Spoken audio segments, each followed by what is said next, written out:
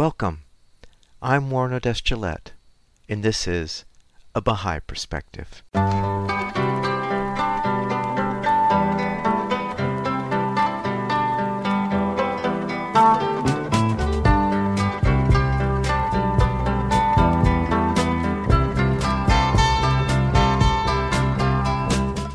Welcome to A Bahá'í Perspective. I recorded an interview with Abdu'l-Missagh Ghadirian on October 26, 2020. Abdu'l-Missagh is an author, researcher, and emeritus professor at McGill University Faculty of Medicine in Montreal, as well as a distinguished life fellow of the American Psychiatric Association. One of his works is called Materialism, Moral and Social Consequences. He's written another book entitled Creative Dimensions of Suffering, which explores the role of creativity to treat suffering. It's this book that we feature in the interview. It's a combination of psychiatry and spirituality that illustrates the power of creativity to treat suffering. It includes a look at the lives of some famous artists who suffered, including Van Gogh, Tchaikovsky, and Beethoven, and gives insight into how they dealt with their adversity through creativity. I started the interview by asking Abdu'l-Missagh where he grew up and what was religious life like growing up. I grew up in northern part of Iran as a member of the Bahá'í community and minority. Life for me and for my family was very difficult. I completed my high school in Tehran, and then I entered the medical school and graduated from the Faculty of Medicine of Tabriz. And then I decided to leave Iran for educational purpose, really. I left Iran for many years before the revolution started. My reason was to get a specialty in the field of psychiatry. You said it was difficult. Can you explain or describe how it was difficult for you growing up? Difficult because the fact that as a Baha'i discrimination, I could feel it during the school years, but in the university was a different type of level, and it was a bit better. For my family too, being members of this Baha'i community, they went through a difficult time, but it was not as difficult as the revolution began in 1979. Mm-hmm. Are your parents the first generation of Baha'is in your family, or how far back does it go? Well, it goes back to I am the third generation from my mother's side, yes. Mm-hmm. My parents were Baha'is and my grandmother was Baha'is. And also the situation changed gradually. In the beginning was very, very difficult, but then the Baha'i community began to expand.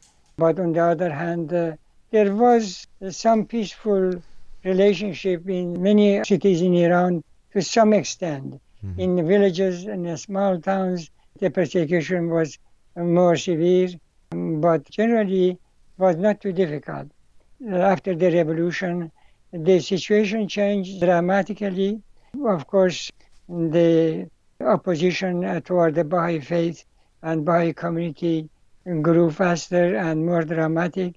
For example, my older brother did not leave Iran. He decided to stay for family and for the Baha'i community. My younger brothers left after the revolution and came to the United States and Canada for studies. Now, my older brother was a very distinguished member of the University of Tehran. He was a professor and he was very much loved and respected. After the revolution, he was expelled from the university and he lost his job. One of the students of him decided to hire him in his laboratory and they gave him a job. And his wife too also was at the university. She also lost her job and she got a job. So it was very difficult. Some of my members of the family, they suffered imprisonment because of the prejudices very strong. Their properties, some of them were confiscated. As you may know, the Baha'i faith in Iran at present time continues to be under pressure and persecution. For example, the young people cannot go to universities. They were denied education at the university level, and this denial continues up to present time. So as a result, they have to go outside of the country, or there is a online type of university which being supported by professors, Bahá'í or non-Bahá'í around the world, and through online they receive some education. So as you see, the discrimination and persecution unfortunately continues. But the attitude of Baha'is have been throughout all these trial and difficulties very calm, very loving toward people, and people really gained a lot of trust and confidence and friendship toward them. Nevertheless, the system continues and they try to make their living in any way possible, which is very hard. So, Abdu'l-Missagh, what is the fundamental reason that Baha'is are persecuted in Iran? It is mainly because of the power of the clergy. They have been very much against the Baha'i development and evolution because of a number of reasons. For example, Baha'i principles, certain principles go completely different as compared to the ideologies of a Muslim population. Of course, Baha'i faith and Baha'is respect Islam because Baha'i faith came after Islam and respect their sacred writings and so forth. But nevertheless, they felt that these principles can be harmful for them. For example, the Baha'i faith teaches that there is no clergy. Humanity reached in a level of maturity that they can really express their views and their ideas and make decisions, and they are able to read and search and find the truth. This means that the clergy system in Iran will lose its advantage and work.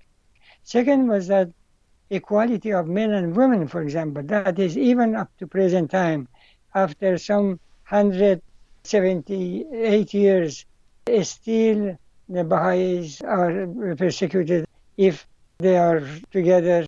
The issue of the equality, it is very much in the mind of the clergy that this should be banned and not acceptable. Another one is that the issue of a spiritual solution to the economic problem, or the issue of religion and science, for example. In the Baha'i faith, it is believed that if some concept and ideas which comes from religion but is not in accordance with scientific truth, therefore that is not acceptable. This doesn't mean that the religious belief from the sacred writings, but those ideology which is partly superstition.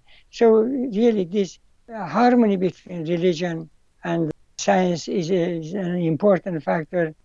Then, for example, the issue of education of children for all, regardless of any kind of prejudices.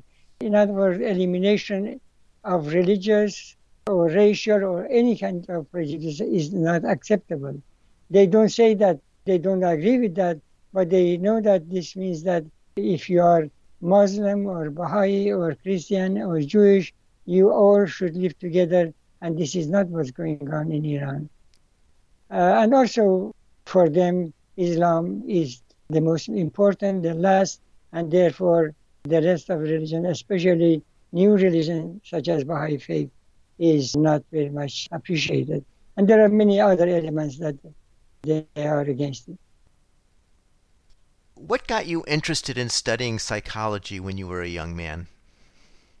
My interest in psychology and creativity began when I was very young. Really, it grew through my observation of some artists and also my study of psychology. I felt that this is very interesting.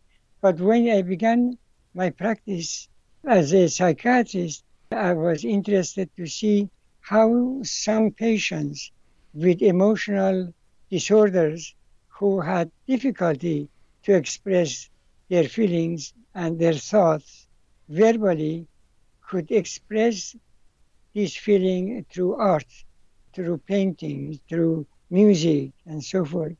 So I decided as part of my practice to develop a type of therapy which is called art therapy.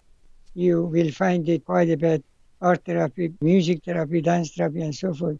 And through that, I came to this realization that a patient who was very depressed and wasn't able to articulate or talk much, or certain patients who had more serious mental illness and wouldn't communicate, they started to paint, and these paintings became a second language of expression and communication, and you could then understand better their feeling, which they weren't able to verbalize it. And that was very helpful. And in fact, I expanded my art therapy to group therapy, and this was the initial stage of my psychiatric treatment I added. And also I began to realize that among these patients suffering from mental or neurological disorders, whether they were depressed or were elated, they really had quite a gift of artistic creativity. As I speak later on, there are certain groups of the patients with psychiatric disorder that are very creative, especially bipolar patients. And there are patients who are not mentally ill as such, but they have developmental problems such as Asperger syndrome, which is part of the developmental disorder, which communication is very difficult. So I began to find these gems, these values, hidden treasures in this kind of population that society doesn't know, and they communicate with others through art and through artistic or creativity. We can discover this.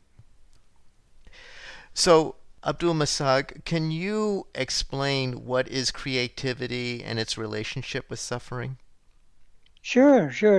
Creativity can be defined in different ways. There is no one universal definition of creativity, but the simplest one, and which agreed by many, is that creativity is a phenomenon characterized by originality, expressiveness, and imagination or imaginative productivity. For example, invention, discovery, this is part of this process. So the power of imagination plays a very important role. Many of the artists, philosophers, and writers, the power of imagination become very creative, and they develop more and more. In my book is also discussing suffering. Now, suffering is a universal experience, as you know, but there is a silver lining in the process of suffering, which is often ignored or not understood.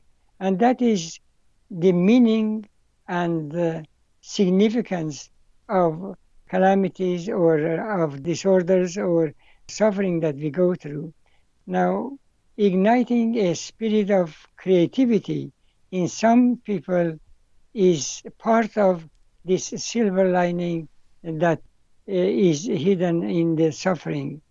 In my book, Creative Dimension of Suffering, that silver lining based on psychology and science is explored and is discussed significantly.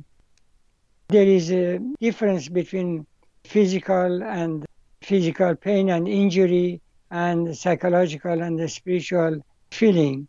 For example, according to Eric Castle, an expert in the field of suffering, some patients may tolerate pain without seeing it as a type of suffering. The example that he gives is that the labor pains of an expecting mother may not be experienced or perceived as suffering. This mother, she has perhaps excrucial pain. She doesn't call it suffering at all because she is happy that a child being born. So our perception of pain changes depending on whether the pain is something controllable, something very morbid and impossible to overcome, or is uncontrollable. And of course, with this issue of suffering and being able to face and overcome it is resilience. And resilience comes with creativity. Many of the people who have been very creative, they also have been resilient. Viktor Frankl, as you may know, a survivor of the Nazi concentration camp, makes a statement which is very interesting. And he says that suffering ceases to be suffering at some point. At the moment, it finds a meaning such as the meaning of sacrifice. So suffering ceases to be suffering at the moment it finds a meaning such as the meaning of sacrifice.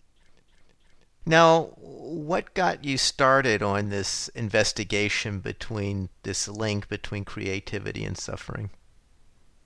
What really interested me, attracted me to explore the relationship between creativity and human suffering was partly related to my observation and partly due to doing some research in this field during my practice and teaching at the university. I noted that some of the people who suffered depression or bipolar disorder, for example, had remarkable and sometimes amazing creative ability, or had been working as an artist and as a professional writer or artist. This made me think about it, that this combination means something very special. And this ability of producing something very exciting, very creative, amidst so much suffering, such as depression or dementia, it is really a connection that for long has been hidden or not discovered. And I decided to do some research in that. I'm speaking with Abdu'l-Missagh Ghadirian, an author, researcher, and emeritus professor at McGill University, Faculty of Medicine in Montreal, as well as a distinguished life fellow of the American Psychiatric Association. He's written a book entitled Creative Dimensions of Suffering, which explores the role of creativity to treating suffering, and we're discussing his book in the interview. Now, Abdu'l-Missagh, you explore some historical figures in regards to the creative dimensions of suffering, but you told me outside this interview that the major focus at present is research on the relationship between suffering and creativity in different groups of people. So I guess my first question is, what different groups of people have you focused on? Right, that's a very important question. There have been a number of researches which show that patients suffering from mental or neurological disorders showed artistic, musical, writing, or cognitive creative expressions which were unexpected. For example, patients with Asperger's syndrome, although are very withdrawn and have very difficult time to relate to others, in other words, difficulty in interpersonal relationship, they are endowed with amazing, incredible intelligence and memory. And this has been documented quite a lot. It is a developmental compensation, perhaps, for the other weakness and disability that they have, or it could be genetics, but whatever it is, amidst that difficult disability that they have, disability of not being able to establish a meaningful relationship, not because they don't want it, but the condition is as such that they feel very uncomfortable with people. I don't know you have heard about a book. It's called The Genius Genes, published by a psychiatrist from Irish background. And he identifies large number of people who have been suffering from Asperger's disease without being recognized, because until the second part of the 20th century, most of the patients who were suffering from this kind of disorders, they were not identified as such, were sometimes they were diagnosed as schizophrenic, or other psychosis and so forth. This is one group which I can mention that they really bring a new type of development in understanding of patients who are very gifted, but they are not able to express it. Likewise, among patients with bipolar disorder, studies show that there is an overall representation of these patients who are highly creative in art, literature, music, as compared to the general population. There has been a number of studies done in the United States and then in Europe. These studies showed that bipolar patients, or those who suffer a little bit lighter type of disorder, is called cyclothymic disorder. Not all of them, but many of them become very, very creative in many ways. Now, this is one group of the population. Another one which is very amazing, and I'm going to share with you a case studied by a neurologist, Dr. Bruce Miller, and his associate. Together they studied this field of neurological disorders such as dementia. As an example, to clarify it better, they evaluated a patient who was 68 years of age. He was a man who for 12 years was suffering dementia. And generally speaking, it is assumed that dementia is permanent and progressive, and deterioration of memory, judgment, and other aspects of intellectual nature continues. Now, looking at the life of this man, they noted that previously he was a successful businessman without any interest in art. He was not an artist.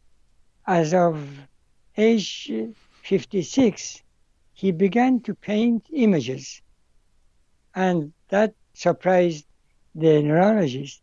And at age 58, without any help of artist himself, he began to improve more and more in his visual art and began to get a lot of attention.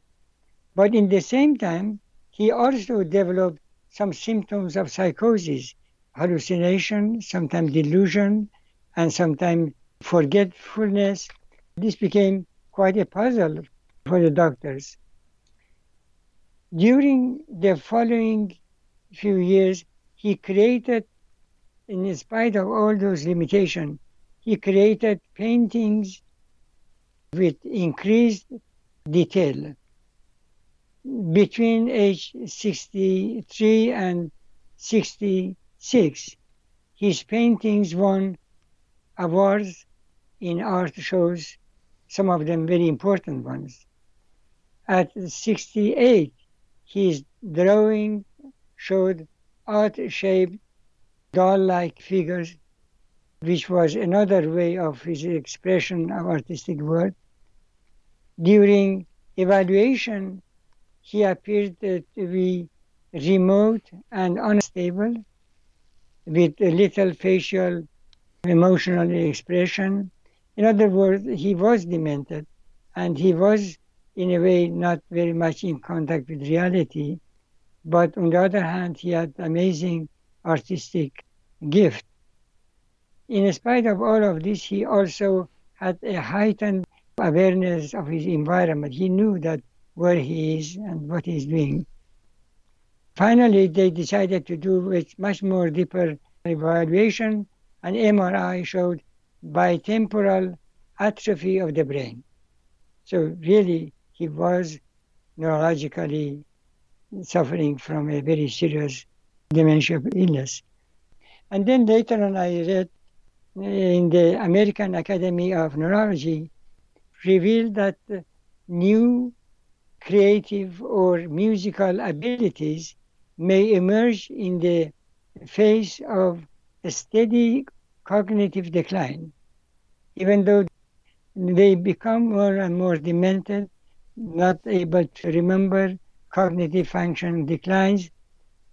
With this suffering, they are also develop creative accomplishment.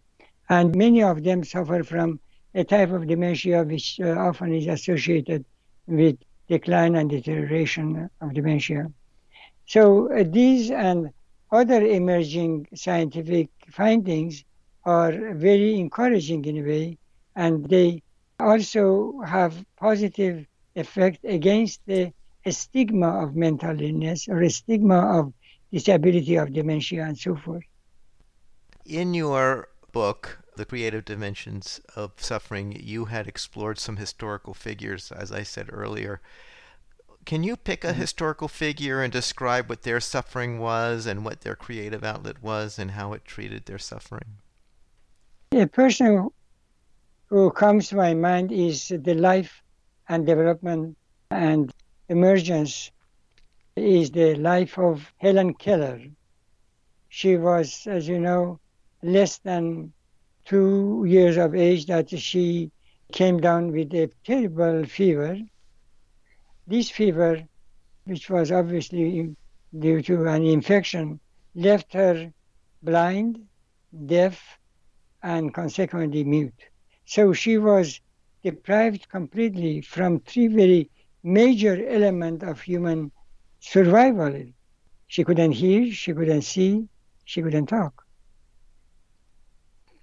When she was 7 years old, a teacher from the Perkins Institute for the Blind, a great teacher, her name was Anne Sullivan, she came to treat her in the request of the family, and gradually she taught her to hear. She was very creative how to do that, because at that time the facilities of modern time was not available. So she taught her to hear by spelling words into her hands and to enable her to see by touching objects. Later, Helen was able to learn how to talk and to know what others are talking about, to understand, to hear.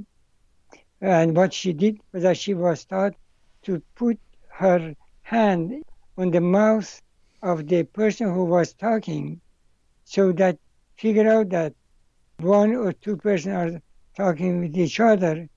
What do they say by movement of the lips of these people?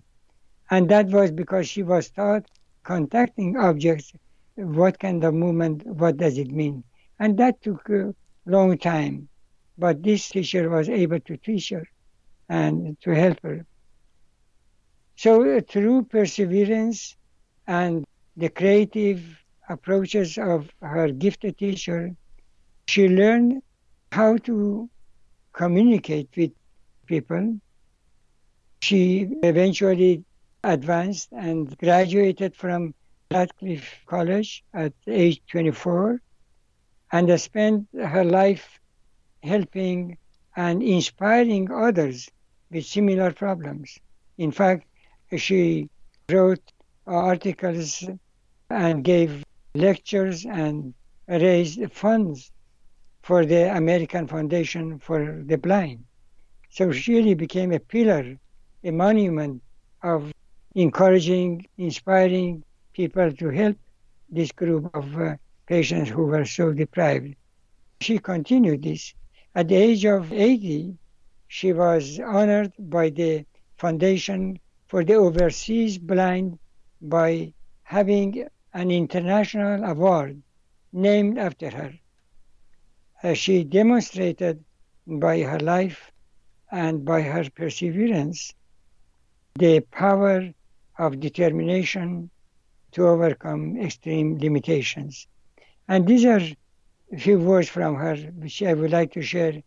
And she wrote at one point, character cannot be developed in ease. Character cannot be developed in ease and quiet.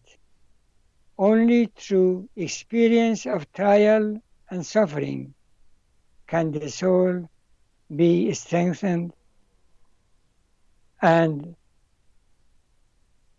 ambitions inspired and success achieved. These are her words. So, Abdu'l-Missagh, what was the creative aspect that compensated for her suffering in that case? Yeah. The creative aspect was to be able to overcome her disability and, first of all, collaborate with a very gifted teacher and have patience and faith and work very hard and not easily give up. Then rising to a station, to a capacity that she became an inspiration, and the speaking, writing, lectures, that was really a new development which we never was predicted in the beginning. So I think that was through her creative ability and her sense of resilience to reach to that point. Abdu'l-Missagh, would you like to read an excerpt from Creative Dimensions of Suffering? Sure. There is a paragraph in my book that I wanted to share. It's very simple and straightforward. I thought that perhaps readers would enjoy it. I wrote, psychological stress is one of the most pervasive phenomena of our time, and it can affect people from all walks of life. It is a condition that occurs when there is a discrepancy between the demands made upon a person and his capacity or capability to respond to those demands. Dr. Linford Rees reported a patient whose main complaint was an intense anxiety. As the psychiatrist began to ask a series of questions about the patient's medical history, the patient commented that he could tell the doctor exactly what was the matter. The therapist asked him to please do so if you want to tell me what exactly his problem. The patient replied that the problem was his work.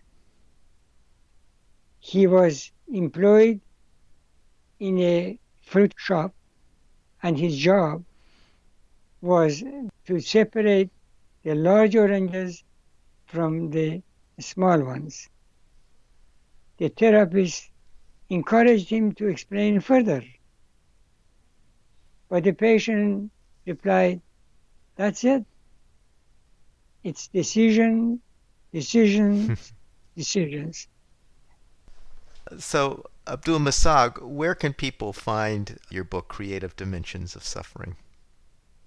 Well, this book is published by the Bahá'í Publishing in the United States and is available through their publishing and distribution service, as well as in the Amazon.com or Amazon CA, and by some other organizations. They may have it available, but it is very easy to find, and it is available in print as well as in Kindle and other form of the online type. Abdu'l-Missagh, is writing your creative outlet? And do you have others in addition?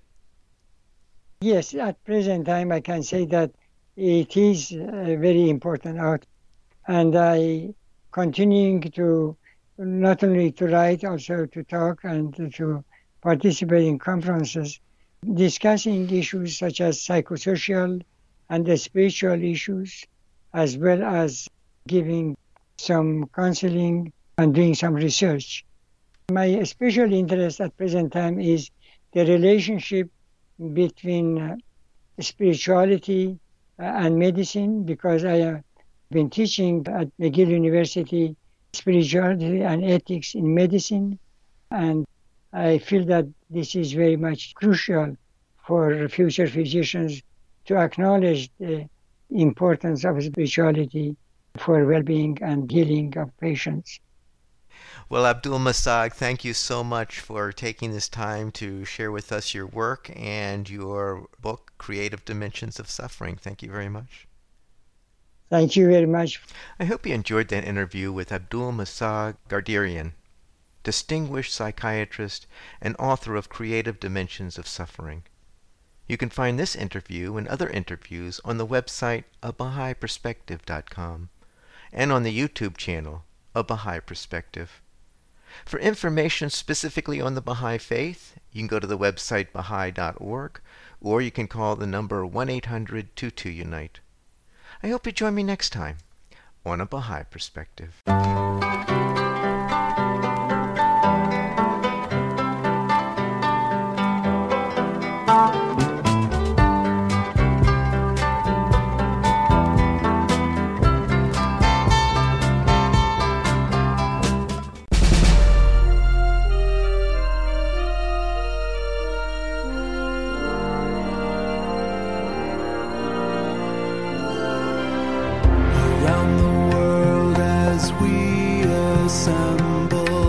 In every mosque and church and temple, we intone our dedication to become one congregation. Now the Sun of Truth has risen. We will break out of our prison. God of mercy, God of thunder, help us tear the walls asunder. No more living in a house divided, lost in the dead of night. As one people we will stand united, holding on to the light.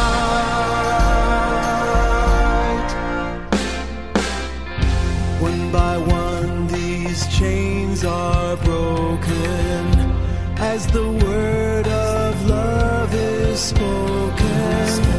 From our slumber we awaken, with the faith that can't be shaken.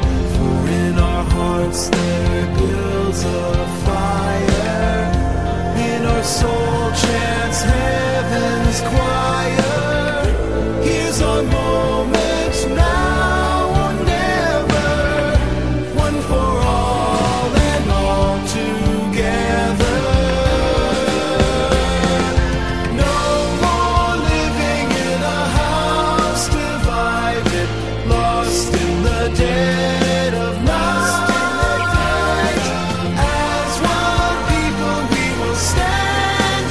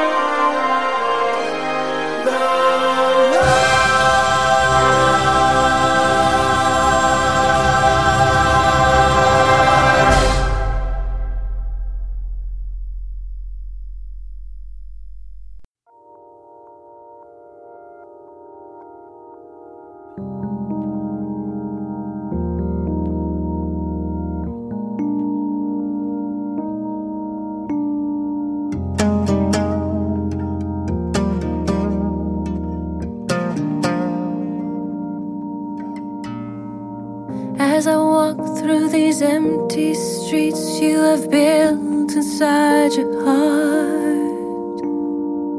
I wonder if I might find you here, hidden beneath a thin veneer. As the passage crumbles away, I wonder if I'm here to stay. The roadway decays beneath my feet. I'm so very tired, I'm losing sleep. And I feel like I could just die today if I couldn't find you right away. Are you here? Are you here? Or are you lost somewhere inside? 'Cause I am here.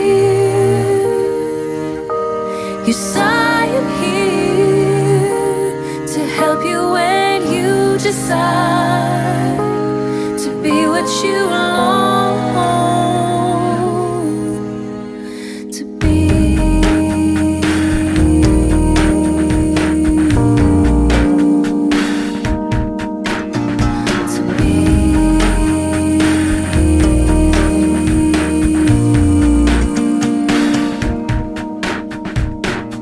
As I persisted through these lands, desert seas and fallen trees, a lonely place with tourists so few. I saw them running, they were running from you. And I feel like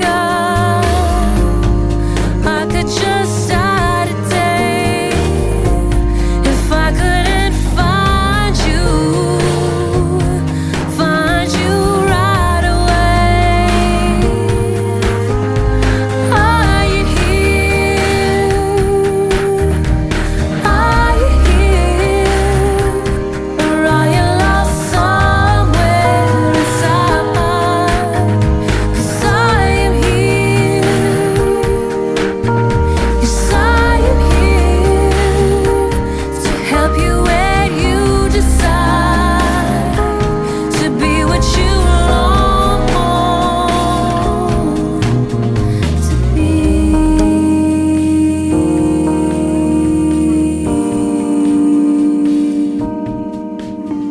To be.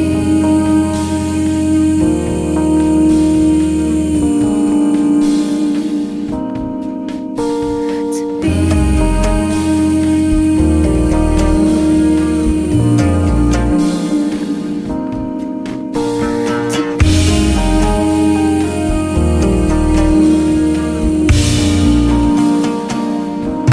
To be what you long to be. To be what you long to be. To be what you long to be. To be what you long to be. Be what you long to be. To be what you long to be.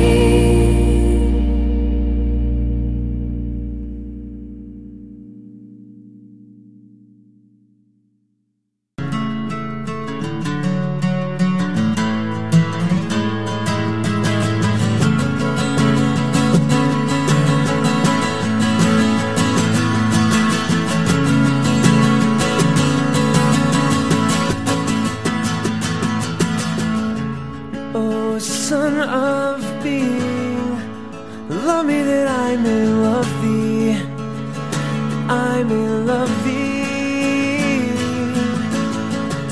Oh, Son of Being, love me that I may love thee, I may love thee.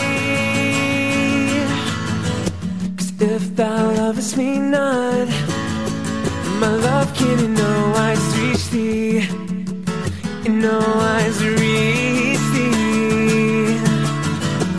If thou lovest me not, my love can in no wise reach thee.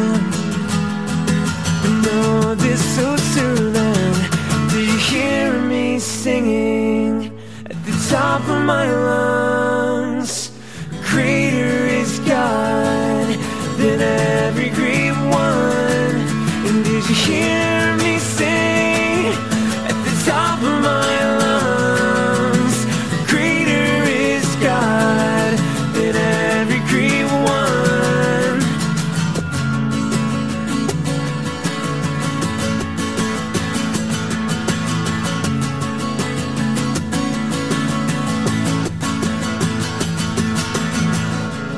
Oh, Son of Being, love me that I may love thee, that I may love thee.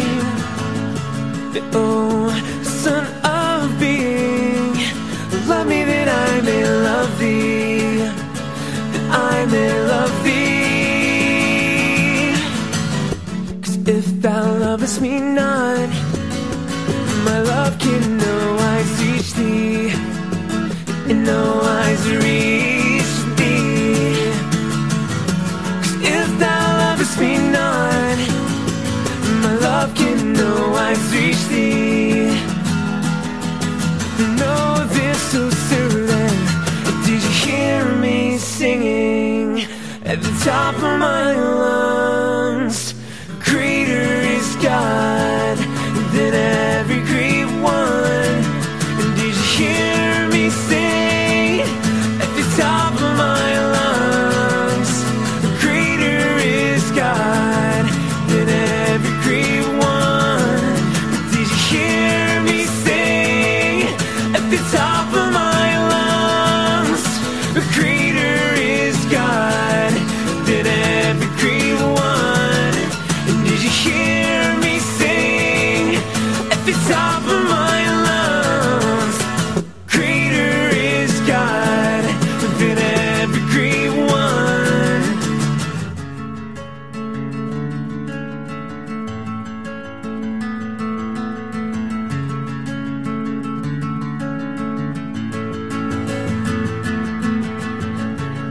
Oh, Son of Being, love me that I may love thee, that I may love thee.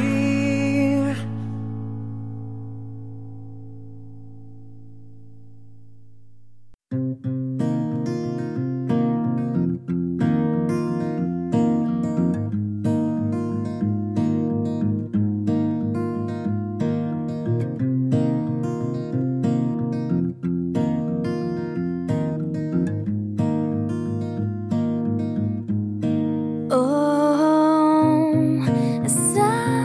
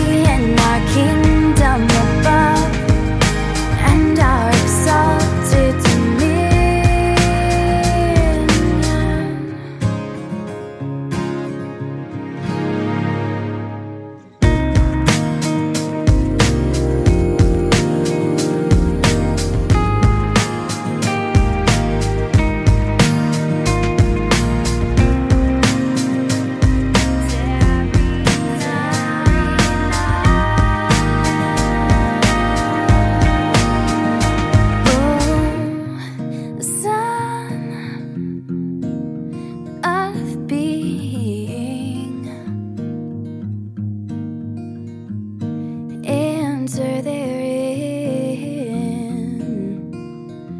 and tarry not, tarry not. Blessed is the spot, and the house, and the place, and the city, and the heart, and the mountain, and the refuge, and the cave, and the valley, and the land, and the sea, and the island, and the meadow, where mention of God hath been made, and his praise